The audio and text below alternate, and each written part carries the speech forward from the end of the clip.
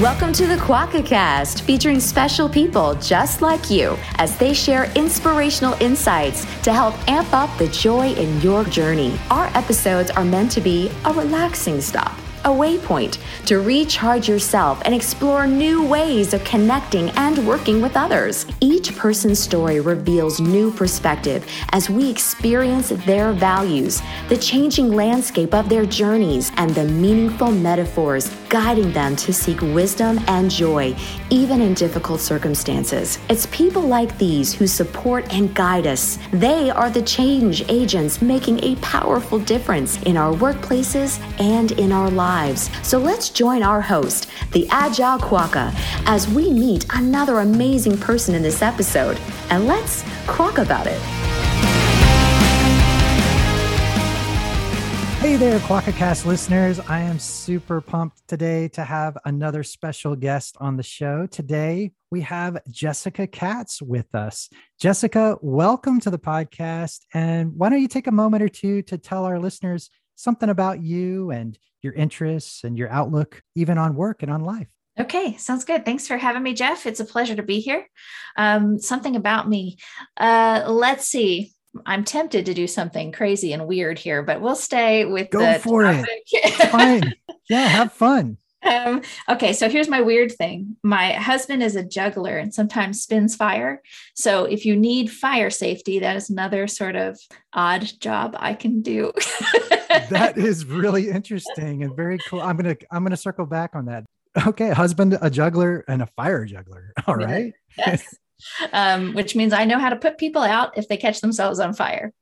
Very handy in the workplace. It's very handy. And honestly, it fits really nicely with what I do. So I'm a coach and a speaker and a trainer, and I'm often helping people get themselves out of sticky, fiery situations. Oh, I see what you did there. Great metaphorical use of that. Fantastic.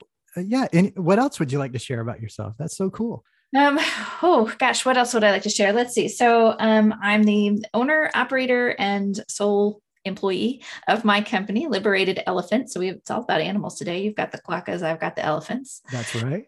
And what else is to know? I started my career in project management. Okay. I learned very quickly coding was not the spot for me and ended up a project manager. Mm-hmm. I can relate. Yeah. I'm a recovering project manager, as some of us like to say as well. So. That's right. Still some skills in there that are beneficial, but I have become a convert to the Agile way. So that's a bit about where I came from and how I got into Agile coaching. And then I do a bunch of enterprise consulting now too, which includes change management, not just agility. Oh, fantastic. Yeah. Well, thanks, Jessica. That's wonderful to get a sense of about you. So for listeners, Jessica and I have crossed paths on a few occasions here in the wider Nashville business community. We even worked at the same company for a little while, which was my first introduction to Jessica. And I've just continued to watch her flourish in terms of coming alongside people, helping people and teams become better versions of themselves. So you've also organized or been part of volunteering and organizing conferences in the area. And you're just giving of yourself so much. And it's very inspirational. So when you reached out with a willingness to join me on the podcast, I was grinning from ear to ear, just so excited. So thank you again for being with us. Let's kind of circle back then on parts of your journey here. Maybe before the show, we even touched on how this will kind of be like a journey line. So take a moment to tell people who might not be familiar with the journey line exercise and how that's effective. Maybe tell us a little bit about that. And then after that, tell us a little bit more about your journey into agility. You mentioned project management, but more specifically, who were some people or books or things that kind of were those significant people that came alongside you and impacted you and helped you on this journey? Oh gosh, where do we start? So journey lines. So the journey line is a technique that you can use, particularly with teams, very helpful with teams for them to get to know one another. Often when people come together to do work right at the beginning, they don't know much about each other. And you get into that lovely honeymoon phase where everybody's put on their best face. Mm-hmm. You can use the journey lines to sort of uncover the history of individuals inside a team where they can then share it with one another and it sort of deepens their understanding of where the other person comes from and what their skills are. Application for the journey line is a really useful tool for doing sort of the history of our company. Where did we come from and what has been our history? And both really wonderful applications for giving teams or organizations a sense of identity. Love that. Cool. Yeah. Thanks for taking us through that for anybody who wasn't as familiar with the journey line concept and exercises. So yeah, well, pick a spot on your journey line as to where somebody, really significant had an influence on you and your career path. All right. Well, I'm going to start at the project management spot. We may go deeper. We may go forward. I don't know where we'll end up, but I'm going to pick a spot around project management. I was working for an organization, a local organization that was privately owned at the time. They were really deeply waterfall, and I was a waterfall project manager.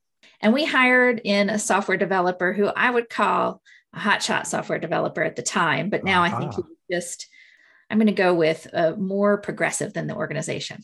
And okay. And he came to me and said, we should be doing Scrum.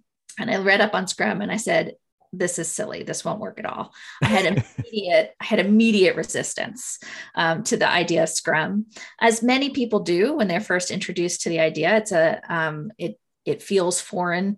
It actually sometimes sounds counterintuitive, but is pretty effective. So Scrum was my gateway drug, as it were, to the agile community. I have this.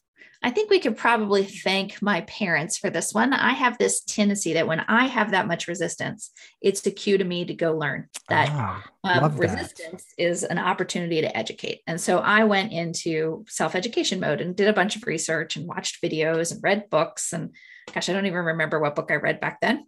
I'm certain I read the Scrum Guide and watched a few videos. And I came back probably just a couple of weeks later and said, okay, I think you're right. Let's give it a shot. And so we tried it. Now, we were doing Scrum on one team in a deeply waterfall organization. And as you and probably several of your listeners know, that's just a recipe for Scrum not to be effective. Yeah. I was in that organization. I was project manager, tester, product owner. I basically did everything except coding at that organization. Like your husband, who's a juggler, you were juggling all the hats and roles back then. That's right. I juggled all the things. And we also have learned this over the years. Having that many hats means you're not really effective in any one space. Yeah, that's right. And I took on another one and I stepped into the role of Scrum Master and was attempting to do a Scrum style project. What we ended up doing is what I would refer to as Scrummerfall or Agile Scrumfall or Water Scrumfall, depending on, and lots of Scrum inside the team and lots of waterfall translation outside of the team. The project was moderately successful. It could have been more successful had we had deep alignment across the organization in a way that we would look for it in an Agile environment. But that was my first sort of taste of Scrum. Yeah. And here was the big movement for me. As a project manager, one of my least favorite things to do was to run after people and be like, are you done yet? Are you done yet? Are you done yet? Well, you said you were going to be done. Why aren't you done? Like, I already am a mom. I don't need to mom everybody ever. That's right. So, none of that seemed fun to me in the long haul. And the beauty of agility and Scrum and all the different practices that you do agility in is it's about facing reality, working with what is, not working with what you wish was. And I think Waterfall has one of the big sort of gotchas in Waterfall is it works with what it wishes was instead of what is. That is brilliant. I just wanted to kind of say that again, just facing what is, which is reality, right? Rather than what a sense of false, or how did you put it? Working with what is instead of what we wish was. What we wish was. There it is. Thank you. Yeah, that's amazing. Yeah. And that felt like coming home. You mean I can just speak the truth and then we'll make decisions off the truth? What a concept. Delightful, right? And so that moment was really the moment that I became addicted to the idea of agility. That was the part that got me. Thank you for walking us through that part of your journey line and the person, that developer who kind of had this awareness of Scrum, just being enough of that catalyst, by introducing it to you. I wanted to highlight what you said as well, because I thought it was such a great point, is you learned from your parents, how they've influenced you in your earlier parts of your journey, that when you sense resistance, it's your cue that some learning needs to be done, some curiosity, some investigation.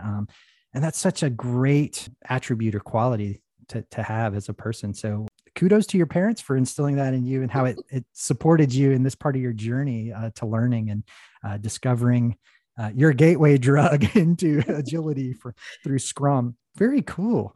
Maybe advancing onwards from there, and another point in your journey line, perhaps. But as you made your way, I imagine some period of time passing here, but you're getting into more of coaching and this aspect of helping people. What was that like in your journey, and who kind of influenced that for you? Well, my big influencer there was Lisa Adkins, who wrote the book Coaching Yes. Agile Teams, right? So I so I was Scrum Mastering, and it turns out I have a pretty strong skill at getting teams to maturity. So, and once you're a Scrum Master and you've gotten a team to maturity, there's not much to do because they're self-organizing and self-managing, and it can get really boring really fast. And I don't live comfortably in boring. So I started doing some reading and research. I'm like, well, what's next after Scrum Master? I knew what the project management path was. You do project management, program management, portfolio management, director, the PMO. Like that's the ladder. Yep, that's the ladder. That's the ladder. And agility was starting to make me wonder if maybe I wanted off the ladder. And so I'm like, okay, well, what else could I do that would be inspiring and interesting to me? And I read the book, Coaching Agile Teams. And then, in the book, there's a link to her website, to Lisa Adkins' website. And I went and took her class. And this was back in 2014. I went and took her coaching class. And I have what I would call an explosive transformation. I went in Lisa's classes. Anytime you work with Lisa, you go to a talk of hers, you go to a class of hers, something will move in you as a result of that experience. Yes. I've experienced it too. It's exactly as you say. She's truly powerful in that ability to influence and inspire. Yeah. Yeah. Continue. Yeah. And so I went to her class, and I came out of that class going, oh my God, I have all these ideas. I'm going to bring them back to the office. I'm going to make them happen. This is going to be great. And I had like visions for what could possibly be in the space I was in. And actually, this was in the organization where we worked together before. Right. So, yes. And so I did that. I came back and I sort of exploded forth its ideas, moved even further some things that I didn't realize needed or could have been moved, congealed teams more deeply, all kinds of things like that, and got promoted and became a program manager there. Because they were still using Project D terms for their agile roles. So I became a program manager there and ended up with a staff of people. And I took them all to the Agile Coaching and Facilitation Boot Camp, again with Lisa. Yeah. So we did facilitation and coaching, and I would have what I would call there an implosive transformation. So the first time I took a class with her, I busted out with all these ideas that I could do out in the world. And when I took the second round, I had this centering that happened. I got really landed in who I am as a coach in that space. And it was a really solid shift for me. And I would say I'm a pretty high energy person anyway, but now my energy came with also this like stable calm underneath it. It wasn't anymore like I have all this energy and the entire ocean is shaking. It's got a couple of waves going on the top, but we know the deep ocean is still, beautiful way to explain that. I like it.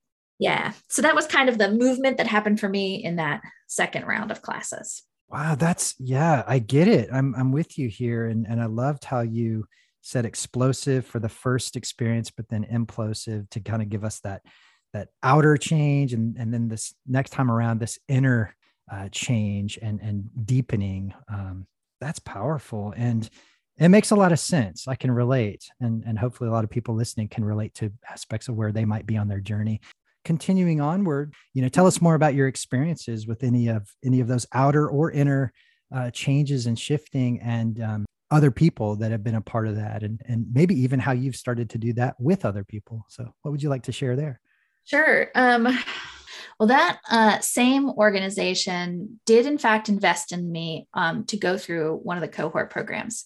For those who aren't aware, Agile coaching, to get to an expert level of Agile coaching inside the IC Agile learning roadmap, you have to take a cohort, and it's anywhere, depending on which cohort, it can be anywhere from 6 to 10 months. Mine was 10 months long. And I was on a journey with 12 other people in this class. And so I still am quite deeply connected to them. It doesn't matter how much time has passed when I see them. It's still like, yes, you are my people. And, and it's just a really wonderful connection that happens there.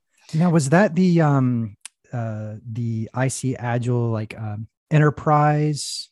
That came later. This was still team level coaching. So team level coaching. Okay. And a cohort around that. Okay. Thanks. Yep.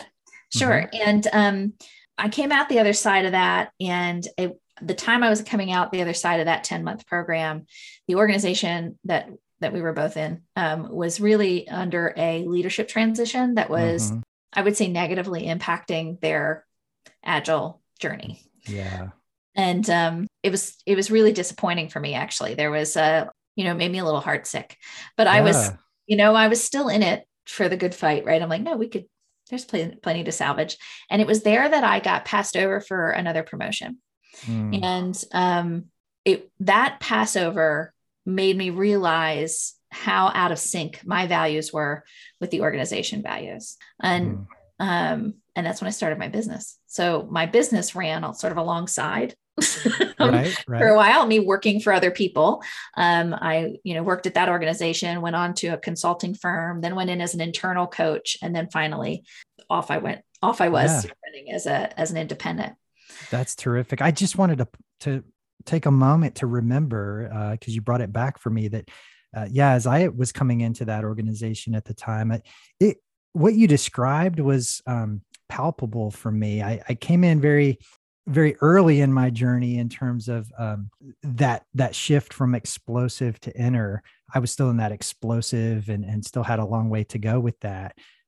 So coming in enthused and excited, not quite realizing that the organization had made this shift, but yet it didn't take long for me to start to get a sense of there's something here that isn't quite gelling or connecting. And it took me a little bit longer to recognize it and understand it. But yeah, I remember some of that, of what you talked about, and the way you continue to fight that good fight, as you said, and you were working and doing things.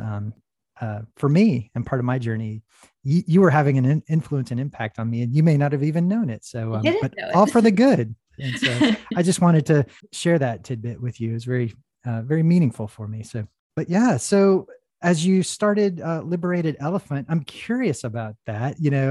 I'm thinking, and I don't know if this is the right connection, so please correct me if I've got this wrong, but I'm thinking about crucial conversations, these kinds of things where the old elephant in the room colloquialism, and how it's so hard for people to talk about it. But yet that's what I kind of play around with the Quackcast, is let's quack about it. And so maybe we're not getting into hard conversations at this point on the podcast, but I do try to be that sort of person in the workplace and in other settings where it's like, create a safe space for people to talk about the hard thing and that really difficult thing, that elephant in the room. So is that concept connected to the Liberated Elephant at all? Absolutely. Cool. So my tagline is make the elephant in the room work for you. There it is. We are all about, or I guess it's just me. So I am all about you and the elephant. Me and the elephant are all about really pointing at it and going, this appears. I want to reflect what I'm seeing in this room. What is the meaning behind this? Mm-hmm. There's this really great little it's a cartoon movie. It's called Home, and it has a little alien in it. And he's not from this planet, and he ends up in a situation with a young girl who's human, and he's done something that's made her mad, and he looks at her and he goes, "What's the meaning of your face?" And that's kind of what I want to be able to do with revealing elephants, right? What did that facial expression just mean? What did that sigh just mean? Mm-hmm. Why are we suddenly silent and tense where we were just now energized? What just happened? And really talking about those real things that are showing up that most people avoid because it's not quote unquote professional. And when we focus on being professional, we deny a whole nother aspect of who we are. And when we cut that off, we lose creativity and innovation. So wow. It's really about elevating that conversation and helping to make it real, actionable, and a journey that's safe to go through. right? We Love want that. healthy conflict, not icky conflict. Yes. Yes. Oh, that's fantastic. And I remember that movie and watching that with my kids. And tell us a little bit more about what's it like then when people reach out to you at Liberated Elephant and they begin an engagement with you. Tell us a little bit more about kind of how you come alongside and how you help start giving them a sense of awareness, self-awareness, and these other things that guide them to the healthy things rather than the icky things. Yeah. Well, there's a couple of different routes people can come through to get to me. One of them is one-on-one coaching. I do professional development and executive and leadership coaching individually with one other human. And the first really core bit of that is understanding where they want to get to. What does your future vision look like? And then we go, where are you now? A little bit like we're doing now. What's the journey that got you here? Where are you right in this moment? What's the gap between here and there? And then let's start evaluating. What I have found in my time with individuals, and the individual stuff happens in groups too, but what I found with my time with individuals is that our brains are just meaning-making machines that just make up all kinds of things about the experiences they're having. We can thank our amygdala and our hippocampus for it. That's right.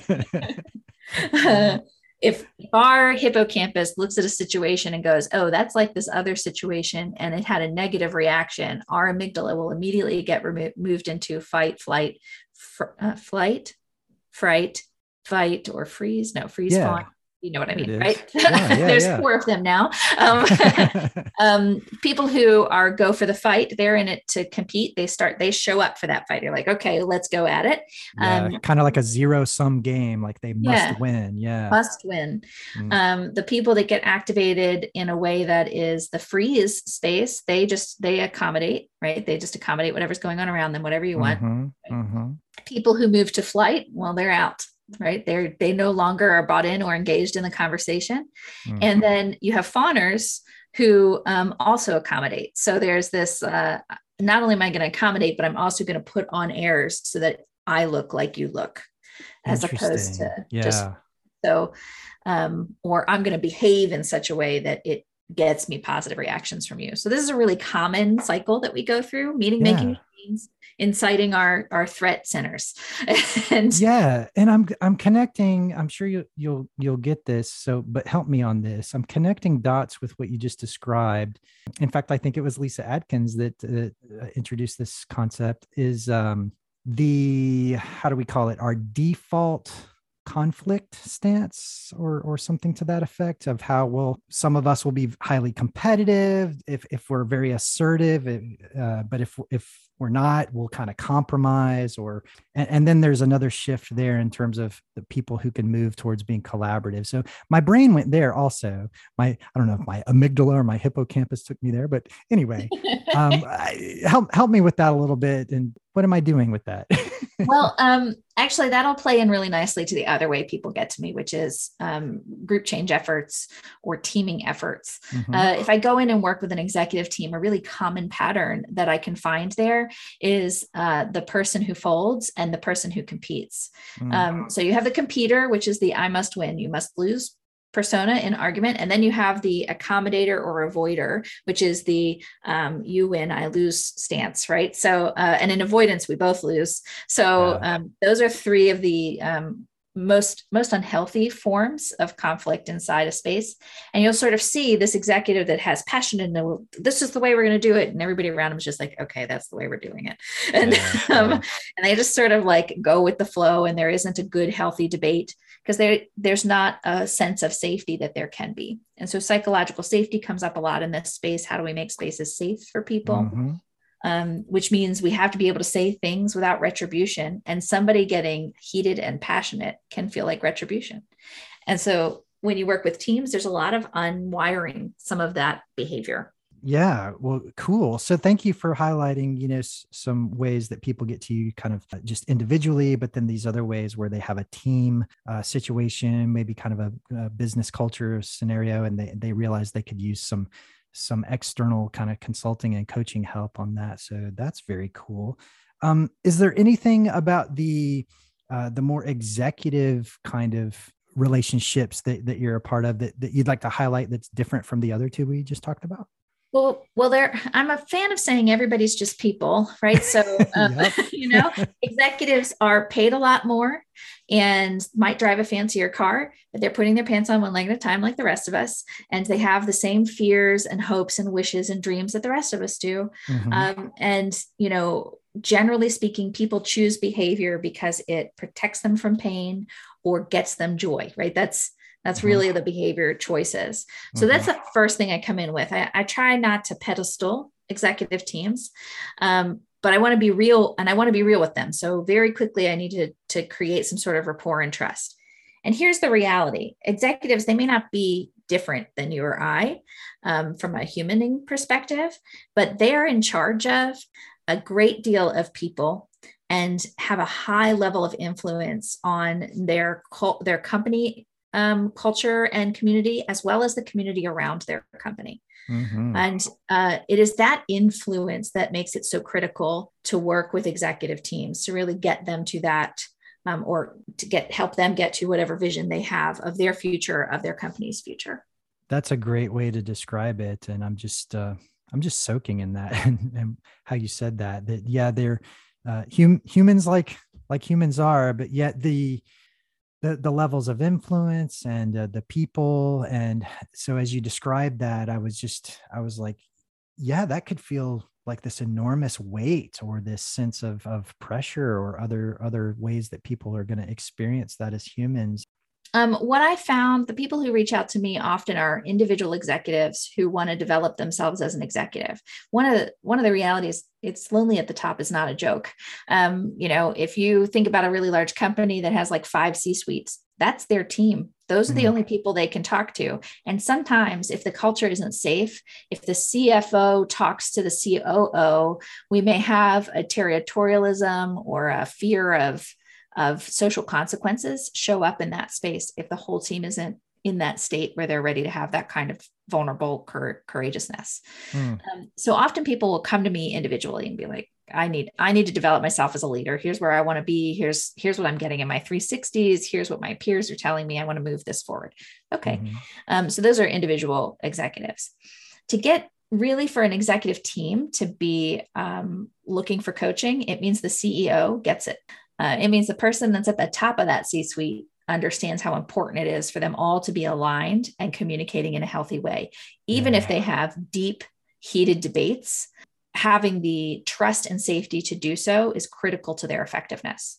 The organization we were in together, we had at the director level, the directors were all very siloed there. And you saw sort of a lack of alignment and sort of a constant people running in different directions situation going on. Yes. And the organization at large wasn't ready to see that truth because their leaders weren't ready to believe that truth, despite having talked to them about it. That's the other aspect, isn't it? Sometimes we come alongside people and we're a voice, and sometimes we're even fortunate enough to say the message repeatedly. But the hard part for us, sort of the draining, I kind of think of that word draining thing, is you say it, but you can tell they're not getting it. They're not quite hearing what you want them to hear, but we persevere. We continue on, and maybe they're not going to get it from our voice in particular, but maybe in some part of their journey in the future from a different voice that says it similarly, or maybe even differently, but finally the light bulb will go on. That's all we can maybe hope for those folks. Yeah. And I've had that happen over the years. There's an engineer I used to coach when I was an internal coach, and a year had passed and he was a computer, like a heavy computer, any kind of heated discussion. If he had an opinion, he needed to win. And he was also in the role of a scrum master, which is counter to the role of a scrum master. A scrum master is supposed to be pretty neutral to those sorts of things. Right. So I was coaching him through that, and a year passed and he was like, I get it. I was like, what do you get? That's all he said to me. He sent me a message like, I get it. I was like, what do you get? And he's like, I need to leave room for other people's voices. I was like, the stars have come out, the lines, the clouds have cleared, that sort of feeling in that moment. And, one of the one of the things I like to say is I'm invested in the people, they're invested in the outcomes. I can't take responsibility for what they do with the coaching that we do. They have to take action on it. They have to move with it. I can only light the path. Wow. And it can Love be that. It can be really thankless. Yeah. It's not the thankless that I was thinking about loving, but just what you said a moment ago, that the way you said it, I'm invested in the people, but they're invested in their outcomes. Did I recapture that properly? Yes. Yeah. That's beautiful. So is that your own thing? Is that a Jessica-ism?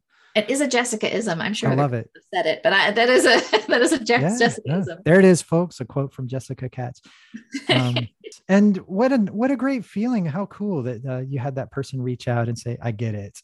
And you could celebrate that with them in the moment, which shows that special bond or that connection that you had formed with that person, that they wanted to let you know. I love it when that happens for me in relationships too. I think it's just really cool to see something finally connect for people and to celebrate that growth in their life with them. Yep. Cool. Anything else then about what you're doing at Liberated Elephant and your journey there that you'd like to share that would be? Well, I'm currently avoiding writing a book. I have intentions to write. Okay. Can you share what would be sort of the premise? Do you know that yet? Yes. So I want to explain why I'm avoiding it. I am avoiding it because the idea hit me while I was angry, and I'm not angry anymore. And now I have to redesign the messaging so that it's not angry. And I haven't taken the time to do that. So that's one of the reasons why it hasn't happened yet.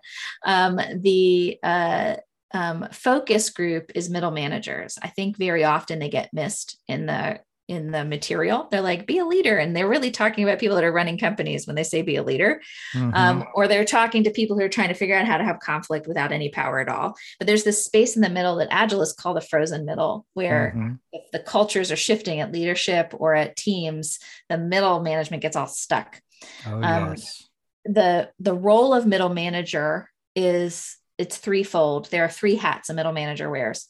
One is the advocate for teams and employees. They're removing blockers, they're enabling learning, they're helping coach those folks into soft skills that they may not have naturally. So that's sort of the advocate space. And they may also be fighting for recognition or reward for them from the company. Right? So they have to fight the company they're in to get that kind of recognition reward sometimes. The other hat is the enforcer hat. This is where they're trying to maintain the status quo of the company, and they're protecting the policies and procedures and formats and culture and hierarchies or lack of hierarchies inside the organization. So that's the enforcer role. And then the third role they have is being an employee themselves and their own professional development journey. And those three things are in conflict a lot. Yeah, so true. So this book is really focused on how to stay human and give proper space and make good choices around all three of those roles, and then do it transparently so everybody understands what your motivations are. That's the idea. Love it. I can't wait to read it. Yes. I just have to make it become a book, and that's the hard part. Yes. Well, from what I understand, that's quite the journey for people in and of itself, once they sort of focus in and start trying to get a book written. So the world around us will benefit by your insights on those.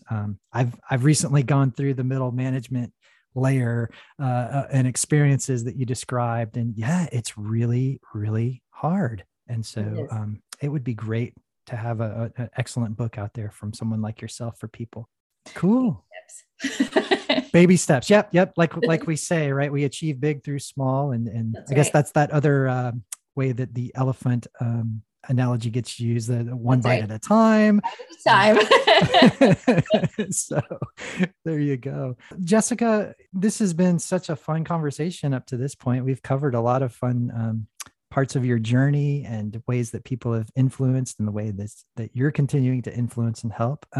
Did we cover anything that you had another thought and wanted to circle back on, or did we spark another thought that you'd like to share before we wrap things up? Yeah, you asked me briefly about the enterprise coaching journey, and I just want to give a couple of words to that. Okay. So enterprise coaching is really about systems theory. And when you move into the enterprise level change management type work, you have to become an executive yourself. And what you're really building is agility, or whatever the change is, as a strategic asset of the organization. And it gets really theoretical, and big brain work starts to happen, right? Lots of really sort of big forest, understanding the forest and the ecosystem of organizations. It does. I've embarked on that journey recently myself. And so what you're saying really, really affects me and resonates. I've been going through kind of what you described, which is why I asked earlier about the cohort kind of thing. I'm doing the Enterprise Coach Master Camp with Michael Spade, Michael Hammond. And wow, yes, it's all of what you just described. My brain hurts, but it's in a good way. And I'm feeling that inner shift, that implosive thing that you described earlier as well. But I may have interrupted you though. Was there more about the enterprise journey you wanted to talk about? Well, interestingly, Michael Spade and Michael Hammond are two of my influencers in that area. So when I went through my team coaching cohort program, they were two of my instructors. Yeah. So I got to learn from Lisa and Michael and David Chilcott and Marcia Acker. And wonderful. Right. Marcia has that amazing book about the art and science of facilitation recently. And yeah. Oh, I'm happy for you and jealous. What would our kids say? I'm jelly, but anyway, yeah. That's so cool. Say that. My oldest, I don't know. Say that. I don't even know if that's what kids say these days. Their language has changed so fast. Wow. Well, yeah, I'm glad you circled back on that topic so we could highlight it for people out there, especially if they weren't aware and now they're intrigued. I'm going to make sure I include little links, people's names that we've commented, books and other things in the show notes, so that folks can reach out to you. So I assume it'll be okay if I share your LinkedIn and please. Liberated Elephant and all these wonderful things for people to find you. Because yes, folks, if you're looking for someone to help you with coaching and so forth, like Jessica was describing, as you can hear, she's amazing. So yeah, reach out to Jessica. And these other books and training opportunities, check those out. You'll definitely benefit greatly from them. And Jessica, thank you for giving up some time today to hang out with me. It was just, I get to see you on video here as we do this. The folks will just listen on audio, but just great to see your wonderful, smiling, radiant person there. You're as human as we can get sometimes. It's hard to be in person these days, but thank you so much. I wish you all the best with Liberated Elephant and things that you're continuing to do. And I'm sure our paths will continue to cross in all kinds of fun ways. But Jessica, thanks for being with me to quack about it today. Sure. Thank you, Jeff. Thanks for having me. It's been a really great experience.